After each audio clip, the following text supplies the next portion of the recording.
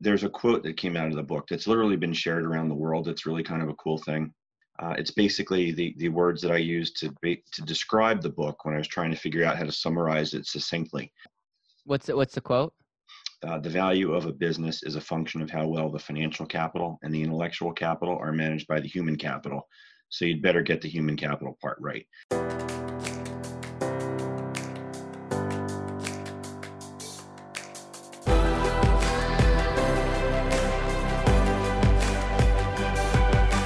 This is Better Wealth with Caleb Williams. Dave, welcome to the show. Hey, Caleb, thanks so much for having me. Great to be here.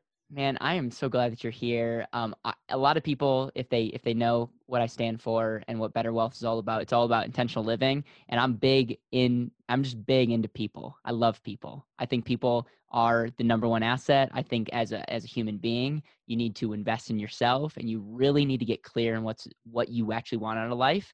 What I love about what you're doing, and I'm so glad that you agreed to be on the show, is you wrote a book about business valuations. You wrote a book on some really technical stuff, but at the core, it's exactly about how investing in people and human capital. And so I don't want to steal your thunder, but I want to give people just a kind of an intro to who you are. So number one, thank you for being here. Would love to get a little of your backstory and then go right into what you do for work, about the book. I know you have a quote that is being going viral around the world. And so I'm just looking forward to delving into all this. Oh, great. Lots to unpack there. Where do you want me to start? I would love for you to give like a 1 minute summary of like what you're up to now. And then let's go back after. And I would love to kind of like figure out as a child, why did you do, like, what was the direction? Like, what was your past like? But I would first love to hear from you, like how you would describe what you're up to, your book, and then let's go back. Okay, sure. So I'm a senior director of valuation services at a company called CFGI, and we're the world's largest non-audit accounting firm. So we do a lot of accounting advisory, and I'm in the valuation practice. And I've helped client companies for probably the last 30 years in figuring out the value of their businesses and their intellectual property assets. And one of those IP assets or intangible assets that I valued was people, human capital. And you combine that with the idea that I was a single dad for probably about a dozen years or so. And during that time, there's some unique challenges to doing that. And I had the pleasure of working for some really great people who understood what those challenges were. And I would walk through fire for them. I also had the opportunity to work for some other folks who didn't quite get it as much.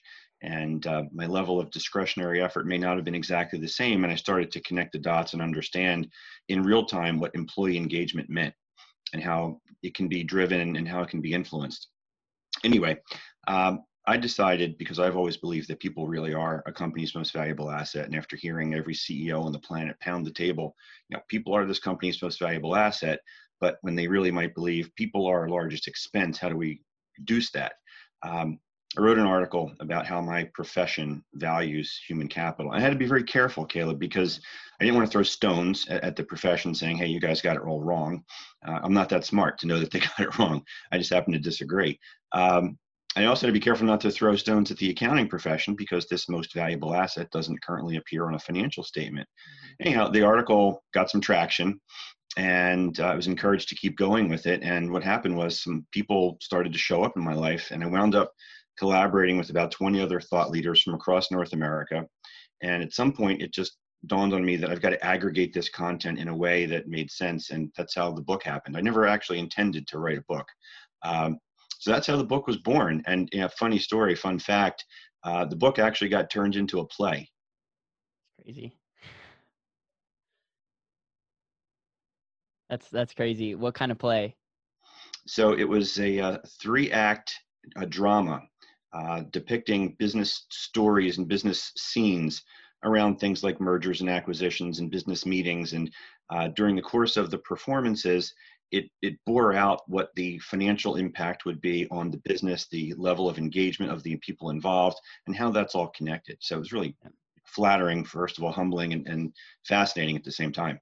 Yeah, I've always kind of like said this when we talk about a balance sheet and net worth and assets and liabilities, like that's all important. What's interesting is you look at someone's net worth, they don't show up anywhere, and that's like on their personal economy. but then how much more in people in business. I'm looking forward to getting like down to what that looks like. And I'll jump ahead. I'll give you some time to think about this, but it's like, how does the typical way of evaluating a business, like how would that go? And then in your article slash book slash thought leader in this area, like how does that translate? Because I think a lot of people as they're listening are nodding their head, but it's frustrating because it's like no one's actually showing you how that your value of a company can be increased. And that's definitely the mindset that we need to have. Dave, I'm one thing that probably makes me unique in the financial service business in having a podcast is I love hearing people's backstories. They just feel like it helps me understand Mm. so much of their why. So if we were on an elevator that had 120 floors, so you got time but not that much time, how would you summarize like your upbringing slash like career to how you even got into the business of accounting? Because let's be honest, there's not a lot of accounting people doing podcasts and writing books. They're usually in the corner just doing their thing. And so obviously you have a different personality than that. And so love to hear that. Yeah, and that's because I'm a finance guy. Don't ever call me an accountant. I'm All kidding. right. Sorry. But so, I please some forgive of my me. best friends are accountants, though. No, I'm a finance guy. Um, so yeah, I'm an only child, so that explains an awful lot when you get to know me, right? Uh, grew up in the suburbs of Philadelphia. Big hockey fan, big sports fan in general, and wound up in valuation consulting almost by accident. I was working for the IRS during the day, nothing to do with taxes, but during the day, and while I was finishing up my MBA at Drexel, I went into the job board and found an application for this company in Princeton, New Jersey that talked about valuation consulting, and didn't really understand a lot of what they were describing in the position description, but it sounded a lot like what we were learning in MBA school. So I applied, and that's how I got my teeth cut in valuation. So I exited valuation for a little bit, went into investment banking, understanding how that side of things worked, and I guess my true calling was in valuation. I found it most intellectually gratifying. Well, and so what about valuation? And there's people listening to this who are just getting started in their investment journey, but I would say there's quite a few people that are running their own business. There might be a solopreneur or they're running a company with employees. How do our businesses valuated? Because I know that most companies have no clue what the value is. So that's like a big problem. But like up until like as you got in this industry, how do you determine the value of a company? Well, there's a couple different methodologies, and I'll get into that in a second. But just when you think about wealth management and you think about the business owners that you're working with, talk about asset allocation, right? So if you're showing them at a monthly or quarterly review something about what their pie chart looks like, large cap, small cap, international, et cetera, all the diversification, maybe they generated a return of 15%, just picking a number out at random. But when you put together a second pie chart and you layer in the value of the interest of their ostensibly privately held business, suddenly they're no longer diversified, right? Because that's oftentimes the largest slice of the pie. So it's important that that slice be managed appropriately and that they really understand what that value is. So there's a couple methodologies, and I'm not going to get wonky and so forth. If anybody wants to talk to me about methodologies in detail, I'm always available. But for the purposes of this, I'm going to keep it high level. One is a market-based approach, and the way I like to analogize it is real estate. So for anybody who's ever bought or sold a home, what's the first thing they do? They contact the realtor and they ask for the comps. So what are the comps? What have other houses sold for in that market?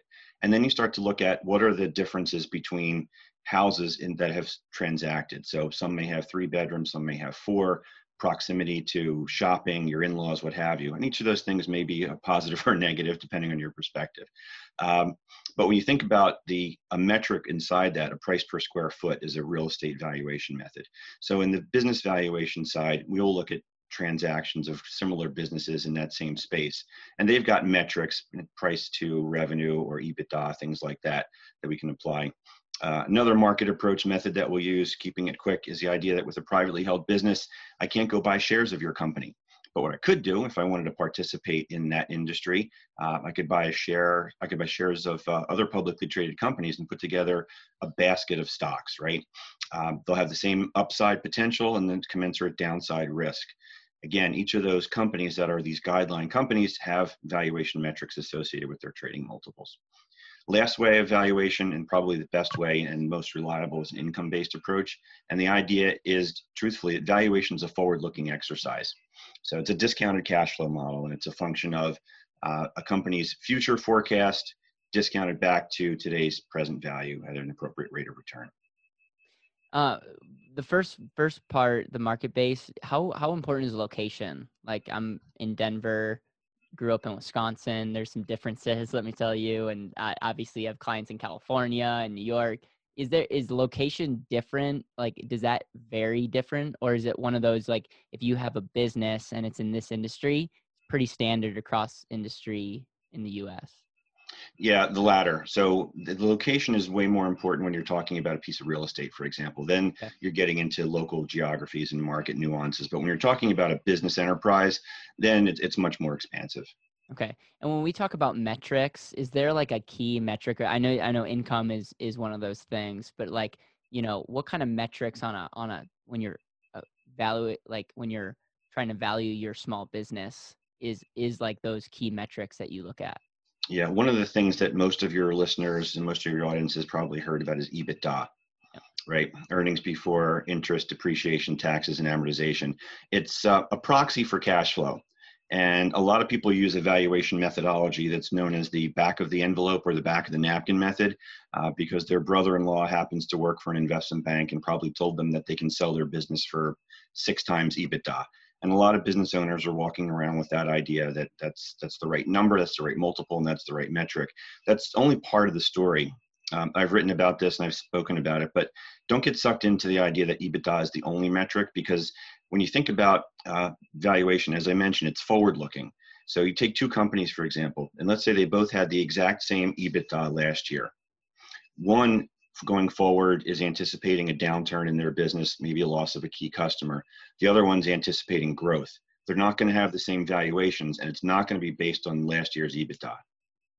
Yeah, and that's so interesting to me, and I'm glad you mentioned that, because you look at companies like Amazon or Tesla or whatever, and it's like, I know those are extreme. It's like, how in the world are they valued at what they're valued at?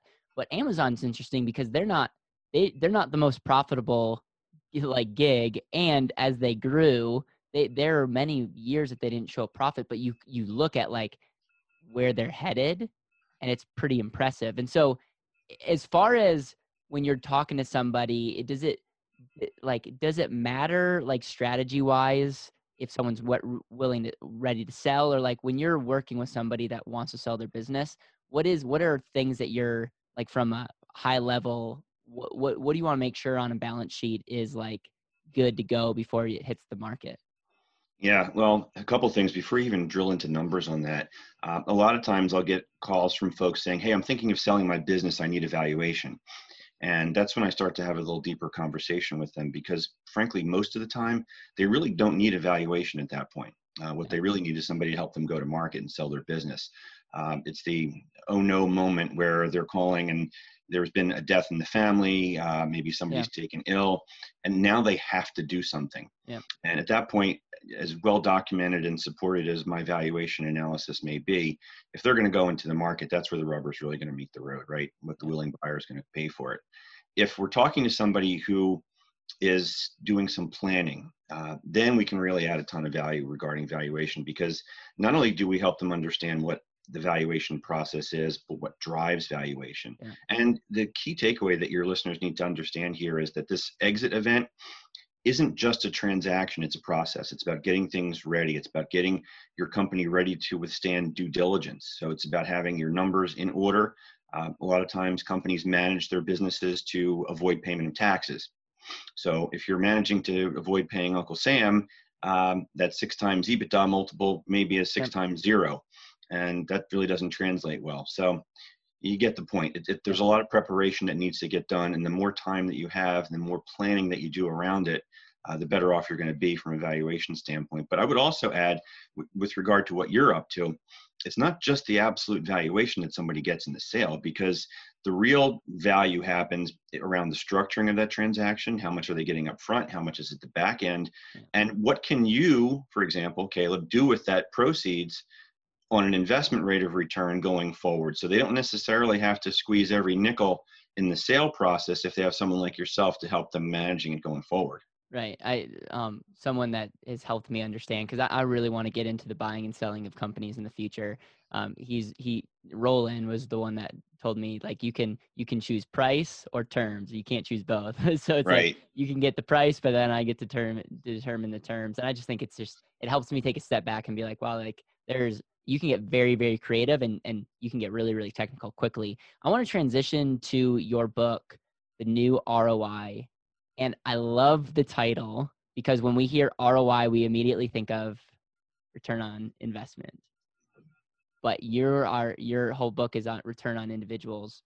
And I love that because my next book is going to be called ROR, return on result. Ah, Because I feel like if we have the end in mind, and we will reverse engineer our time, money, and abilities to do what's actually important to us. So you have to yeah. understand your book really, really resonates with me. And I would love to Thank you. just for you to share like the overview, all that you have already, and then kind of go into like what is the book made of, and like what are you trying to get across as you write a book like this. Yeah, so the book was actually kind of my journey to prove the point. Like I said, I went into this with this idea that people really are an organization's most valuable asset. I believe that to my core, and wanted to make the case that it mattered, and wanted to make the business case with the idea that, to your point about new ROI, everybody in the finance community understands what ROI means. So when you start to hear things about employee engagement and corporate culture, there are a lot of folks who may cynically think, that's all the squishy stuff, and I'll put a ping pong table in the break room, and if they don't like it, they can work somewhere else, right? But what I learned along the journey was that there's so many intricacies here, and employee engagement really is the holy grail, because right now and historically roughly 1/3 of a workforce is engaged. So the way I like to yeah, I can speak. The way I like to think about that is, imagine if your business was a lifeboat, right? And say you've got 10 people on that lifeboat. So you've got 3 in the front, they're paddling towards safety. You got 4 in the middle, they're looking around at all the icebergs, and there are 3 in the back, they're trying to sink you. So if you can turn the dial up on employee engagement, there's all kinds of empirical data that shows what that means in terms of translation into income, sales, safety, turnover. There's a whole bunch of metrics that get impacted just by somebody being more into being at work and what they're doing. It's that discretionary effort. That's where the innovation and the ideas happen. But bigger picture for me, because people aren't on a financial statement, and I personally think, albeit cynically, I personally think that until people really are on a financial statement, they're not going to care quite as much about what's the value of the workforce. Yep. So my lens has always been about the value to the enterprise. So the idea being that if you're doing the right things around your people, it will manifest itself in not only these metrics I just alluded to, but a greater enterprise value. Yeah, I would love for you to dive more into that, because I'm just back. Like I had a conversation with one of my friends the other day, and we were talking about where we were putting our money, and I was like, I actually am putting my money like behind people. It's very evident if you look at our income statement and balance sheet and all that, but it's like I'm doing it selfishly. Like we're doing things like we have a daily huddle, we have a book club, our team is incredibly engaged.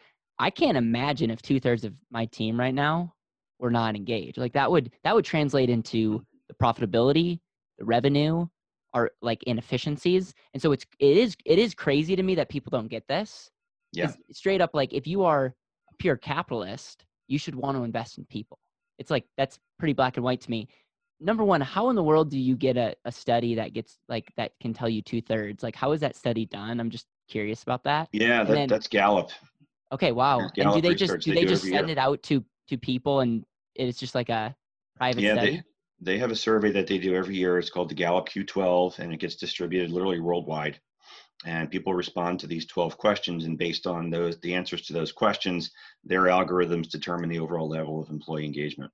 And there's other tools too, but Gallup is Yeah. the one that most people refer to. Man, that really makes me sad. And it also, if you look at what's going on in our country and just around the world, it shouldn't shock you. Because I mean, Right. if we're not engaged, then it's like there's a lot of other issues. The other thing I want to touch on is a lot of people in investment, like when they invest their money, they're focused on the wrong metrics. I feel like a lot of companies are focused on the wrong metrics. And I think your book so beautifully highlights that. So let's say you're a business owner. Let's say you're someone in an organization. How can number one, you take these principles and apply them to make your culture more engaged? Because across the board, whoever's listening to this, there should be some call to actions here, and it should result in a better business valuation long term. Yeah, and that's a great question. Most often, these initiatives have to start at the top, Yeah. and you've got to have the buy-in of the CEO. And from the CEOs that I've interviewed who've been intentional about culture or changing culture, they've all told me the same storyline, and that is that it takes probably 18 months to 2 years before the entire team recognizes that this is no passing fad, that these guys are really, and gals are serious about making a change here. And then you have to demonstrate it. So, I talk about in the book, there's one CEO, I don't know if I can say a naughty bit, he's got a no a-holes policy. And he's enforced it several times. And that sends a strong message to people as to what's tolerated. And they've got rules of conduct that everybody has to adhere to and live by. And it matters. So once people start to see that, that's where you can start to make organizational change. But the other thing that I've heard and seen quite often is where, especially when you get into larger organizations, even if the CEO is bought in, as you start to move down to line managers or regional managers or thing like that, if they're not drinking the same Kool-Aid, Yeah. then you're going to have a disconnect, because you hear a lot of stories about how, well, the East Coast runs one way, but the folks in the West Coast didn't get the memo apparently, and they don't treat us the same way you guys are. So it's up to each individual to really do their own part in being a part of that organizational change. But somewhere along the line, it's got to be some kind of communication chain so that folks throughout the organization understand that this is part of who we are, and we are going to live our why, and we're going to treat our people in a certain prescribed fashion. And if you don't do that as a manager or supervisor or what have you, line leader, there will be a consequence for you, because this stuff matters to us.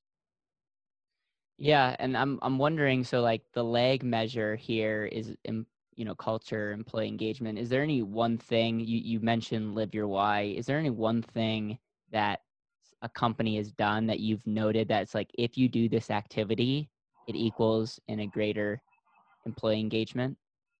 How about if I just speak for me personally? Empathy, I think, is one that goes a long way, because I alluded to it in the beginning, right? As a single dad, there were times where people would roll their eyes and say, wow, it must really be nice to go leave the office at 3 o'clock. Yeah, I'm going to go pick up a sick kid from daycare, and I'm going to be up all night with them, and I'm still going to do my work, right?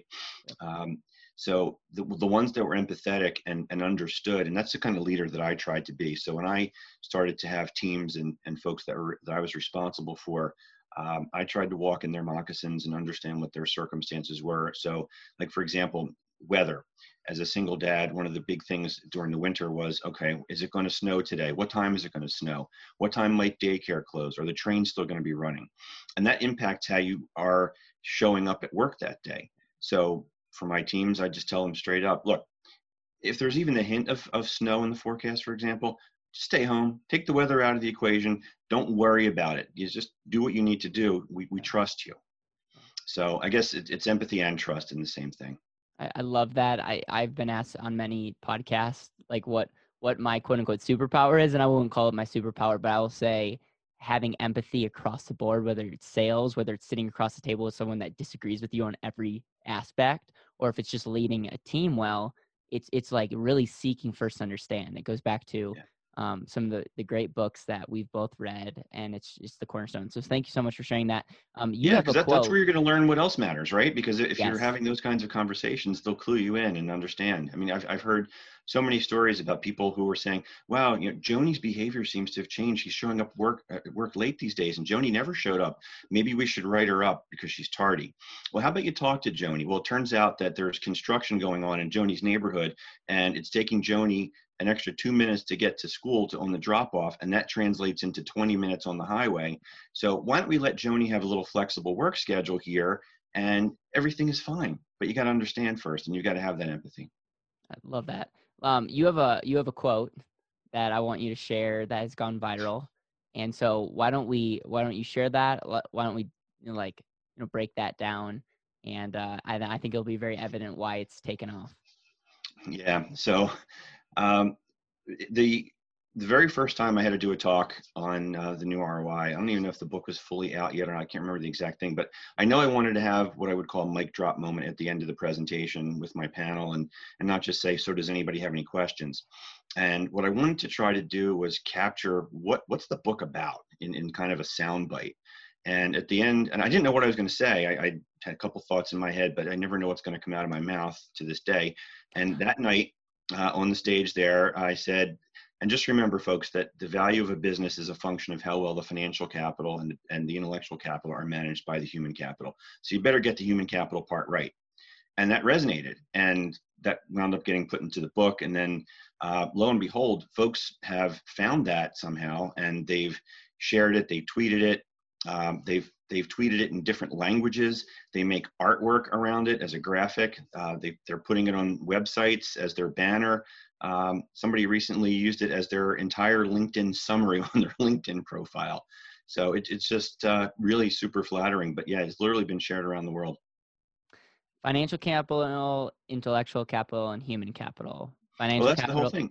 Yeah, Yeah. they're managed by the people. If that's why you better get the human capital part right. And I want to be clear for your audience here too, that the term human capital, I don't use it as a pejorative. That's not a negative thing. It's people. I'm empathetic, and I totally get that. But when I'm talking to finance leaders who are thinking in terms of balance sheet items, the term human capital is something that's part of their parlance, and it allows the conversation to seep in as opposed to getting bogged down in some of the other things where they may think, oh, here's another woo-woo guy. I'm a numbers guy. Yeah. So that's where I come from. Well, it's interesting because financial capital is the most easy to put on a balance sheet. Intellectual capital, there's a lot of people that have figured out ways to say, like, this is worth this. I have this kind of licensing deal or whatever. Yeah, we do that every day. Yeah, but human capital, how is that even, how right now, 2020, how do you quantify human capital? Well, right now in my world, in the valuation profession, human capital, like I said, does not appear on a financial statement. We value it as what's called a contributory asset when a company is acquired. So you think about a purchase exercise, company buys another business, and we're hired, for example, to record the fair value of their intangible assets. The intangibles that get all the excitement really are things like customer relationships, trademarks, technology assets. And we value their assembled workforce because the idea being that a customer relationship asset doesn't have a lot of value or any value if there isn't a workforce behind them, supporting them and servicing them. So we value it using a methodology called cost to replace. And this is where I have a fundamental disagreement with the profession, because cost to replace basically assumes everybody's fungible. We're all the same. So if we know what your salary is and what your benefits are, and we can determine how long it's going to take to recruit your replacement, how long their learning curve might be, those kinds of things, training, et cetera, then that's your value. And that value is a fraction of your salary, and it doesn't speak to what I call the intangible within the intangible. So it doesn't give any consideration for engagement. Doesn't give any consideration for the idea that if somebody's been with the company for 10 years and they know, for example, what's the boss's proclivities? Do they like to receive information verbally and writing? Is 2 o'clock a good time to talk to them, or are they a 10 o'clock person? Just the real soft stuff that you just will never capture. So that's the methodology we currently use. And when we value the assembled workforce, it gets rolled right into goodwill. Super interesting. Yeah, there's so many questions I have on here. I guess what I want to finish on this subject, and then I want to transition into the financial, personal financial economy, because I find that you probably would have some good thoughts on that. What's the biggest mistake that you see a lot of people making? I mean, I know that most people and companies are not thinking about valuation. That means probably a lot of public companies, but I actually don't think a lot of people that I'm working with that have companies are thinking about the value of their company. They're just trying to make ends meet. What do you think, what's your biggest mistake that you see companies making in this area? We could spend a whole episode on that topic. We might frankly. have to do a part 2. Yeah. Yeah. So I would say, if you're going to ask me the biggest thing, it's lack of planning. Yeah. And a lot of times, business owners are, they're entrepreneurs, and maybe they've got a particular skill set or a proclivity towards a particular thing. Maybe they're not finance oriented, right? And they're running around with their hair on fire, and it's a lot of reactionary stuff. Planning is super important. We talked about the idea of planning your exit. You should have an idea about planning your exit day one, and it doesn't have to be a detailed plan. At day one, even if you're just acknowledging the idea that this is going to be a process and we need to be thinking about things going Yeah. forward, so it's about being prepared for unforeseen events. This pandemic, I think, really blindsided a lot of folks. um, Unfortunately for the small ones, right? They don't have the resources necessarily to be as resilient as maybe some of the bigger ones. But even a lot of the bigger companies that are well schooled in, we'll call them disaster recovery planning and business continuity, business interruption stuff, didn't really necessarily bake into the idea that there's a probability of a pandemic, and they're paying the price for it. So, like I tell my kids when they were learning how to drive, even if you're driving down a wide open road in Oklahoma, you need to pay attention to the road because a cow could fall out of the sky Yeah. at any second. Act as if that could happen. Yeah, being from Wisconsin, I'm terrified of deer. So I'm ultra, when the sun goes down, I'm ultra aware. All right. So I want to now transition to people's personal financial lives. I find this fascinating. You're in the world, you've done finance, like you've written a book, you speak, and you help value businesses. When it comes to someone's personal wealth, number one, how do you define better wealth in your own life? Better wealth is happiness, it's freedom, it's joy, right? That's what it's really all about. The money is the means to the end, and I think the real end is that freedom. That's what everybody really wants, because if you have freedom, you can pursue whatever endeavors really bring you joy. I'm always interested in people's frameworks and how they think about money. Do you have a framework of how you think about wealth? For instance, mine is summary is like you are your greatest asset. We need to get clarity on what's important to you, and then you need to be efficient. You need to be consistent, and you need to put your money in a place that will literally back up the life that you want to live based off of ROR. Do you have Mhm. like a framework of how you think about your personal financial life and how you kind of make decisions? Yeah, it's interesting because um, an MBA in finance, investment management, I at some point thought I was going to be a portfolio manager. So I was always fascinated about money management. Only subscribed to magazines with pie charts in them, if you know what I mean.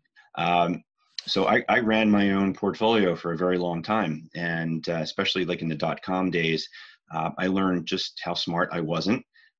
Making decisions. I watched one internet stock go from like $2 a share to $200 a share. And I remember holding on to it because it wasn't yet a long-term capital gain, and I didn't want to pay the tax on it, and watched it go all the way down. So I came to understand that when you think about your most valuable assets, one of them is certainly time. Yep. And for me personally, the aha was that I really don't have the time or necessarily the emotional detachment to make these decisions. And what I needed to do was find somebody else who can take that on for me, and get me out of looking at Quicken every day, and checking on stock prices and trying to put together a biotech portfolio. Yeah. One of the exercises that we're starting to do for people that we work with is print off a page, and each box represents a year of your life, and you get to see how many boxes are already checked in. And it just Mhm. like it what it does is it just helps you realize that we're not invisible and we're not going to live forever. And it's like you're totally right. What's interesting is empathy was a big theme, and if you can understand how everything works in time, and understand that everyone is on a timeline, I feel like that will make you more of an empathetic person. And so in other words, time is the thing that you look to, and you look at it an activity and you say, what is this going to help or hurt the precious time that you have? Yeah, and look, nobody knows how much time they're Yeah. going to have. My dad always said it's later than you think, so live now. But the other thing I would just add to put an exclamation mark on the financial thing personally was recognizing blind spots. Yeah. Recognizing that you can't know everything, and once you start to understand that you don't know it all, and knowing what you don't know, that's when it makes sense to talk to somebody who really understands these things. I love it. Anything else you want to share as it relates to this concept, your book, and the journey? I do have a couple more questions, but I want to make sure if we, I know in an interview it's Yeah. hard to summarize your whole life journey in your book and in a short interview, but you've done such a great job. Well, thanks. Yeah, there's one other thing I would share with you. It's kind of breaking news. Very recently, like in the last 2 weeks, the SEC, Securities and Exchange Commission, announced some new disclosure requirements around human capital. And I ended book one, and I say book one because there's a book two in process, but I ended the book with, at the time when these petitions were being filed in front of the SEC to give consideration for more disclosures around human capital. And pleased to report that they did just come out with some requirements. They're not as much as everybody would really super hope that they would have come out with, but it's a start. And once these public companies start disclosing their investment in human capital, the way I view it is we can start to then better correlate the impact of this human capital investment on their market cap and their cost of capital. And that's going to be really a window into the business valuation driver and bringing that especially into the private company world. So, So that's exciting stuff. and so so the SEC, I get that new rule. How does that translate? And I know that you shared, but it's like in simple forms to the person that doesn't necessarily know what that means. The SEC is saying we're going to acknowledge more of human capital being an important role in the value of a company. Yeah, and look, you're familiar with the ESG investing, the environmental social governance, groups like Just Capital, for example, Best Places to Work. There's been portfolio studies after portfolio studies demonstrating that the companies that do the right thing by investing in people get bigger market returns and enjoy a lower cost of capital. So just to get valuation wonky for a second, I talked about present value of future cash flows brought back at a discount rate or cost of capital. So all the things equal, if a company is doing the right things around human capital and they have a lower cost of capital, that's going to translate into a higher valuation. That's the math. So the more we can drill into the connection between the investment in people and their stock performance, their market cap, their enterprise value, those kinds of metrics, the better we'll be able to figure out how to bring that analysis into the private world too. Thank you. Thank you. That makes a ton of sense. And I get fired up because my mind goes, again, I can't help myself, but my mind goes back to you as an individual. Just think about this for a moment. If you are getting yourself in a scenario, if you're investing in yourself, if you have healthy relationships, if you are exercising well, if you're like thinking positively, aren't you putting yourself in an environment where you'll be able to show up more powerfully, potentially make more money, make better decisions? And yeah, that's a no-brainer. And it's not shocking that when companies put people first, everything gets better.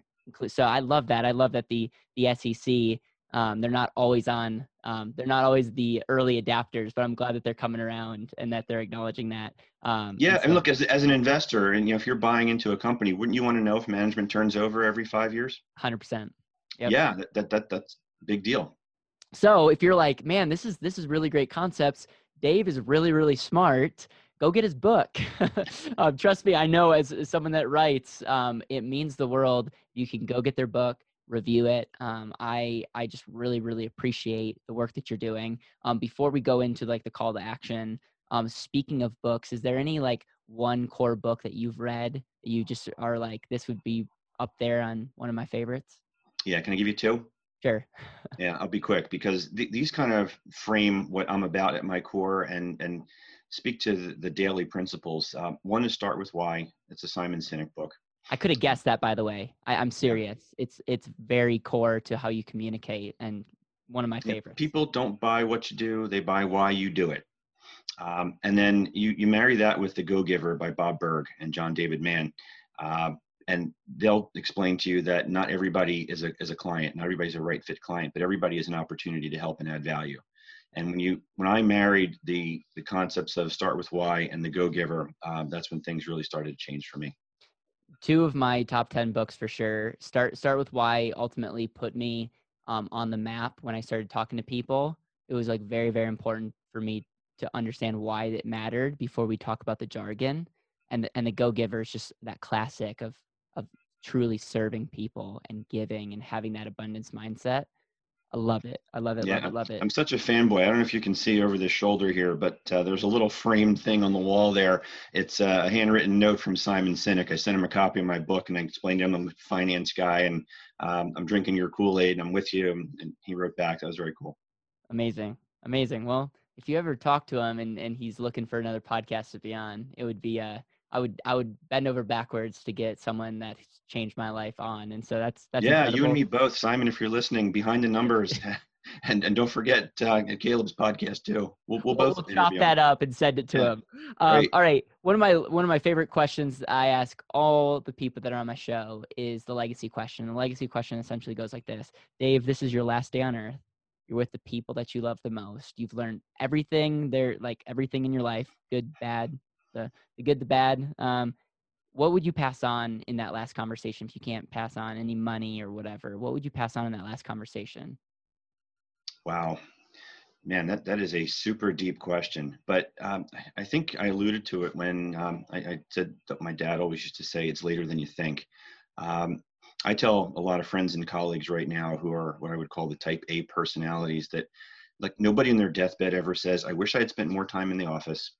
I wish I had spent more time on the golf course." It's always the recognition, sometimes albeit a little too late, that what really matters are those relationships. It's the friends, it's the family. So the thing I would say is be present, be in the moment, and don't take anything for granted because you don't know how long you have. It's later than you think. There you go, Pop. That's for you. Thank you. Thank you so much. Dave, how can people support what you're doing, connect with you, get your book? And I know you're up to a lot. Well, thank you so much for asking. They can find me everywhere on social media. I'm on LinkedIn, Facebook, Twitter. They can also check out newroi.com if they want to learn more. The book is available everywhere books are sold. And there's also a show that I host called Behind the Numbers. It's an internet TV show and a podcast. And you can find that podcast form pretty much everywhere you would stream a podcast. So if you're listening to this one, when you get done, make sure you give Caleb 5 stars and then do a quick search for Behind the Numbers. Hey Dave guys, I Bookbinder. promise you I didn't pay him to say that, but I echo. It's hard to get people to review books, podcasts, and whatever. And so echo. Go get Dave's book.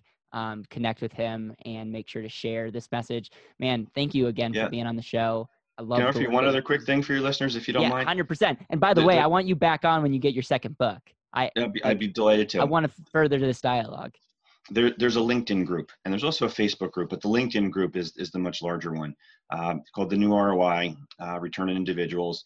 And it's a group of like-minded people around the world, all different levels and organizations, for folks that really believe that people are an organization's most valuable asset. So if you're on LinkedIn and the message resonates, if you do nothing else, join that group, be a part of the conversation.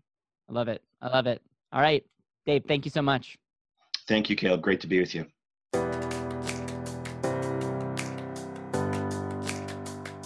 Thank you so much for listening to the Better Wealth Podcast. It would mean the world to me if you could hit subscribe, leave a review, and share this with the people that you know and love.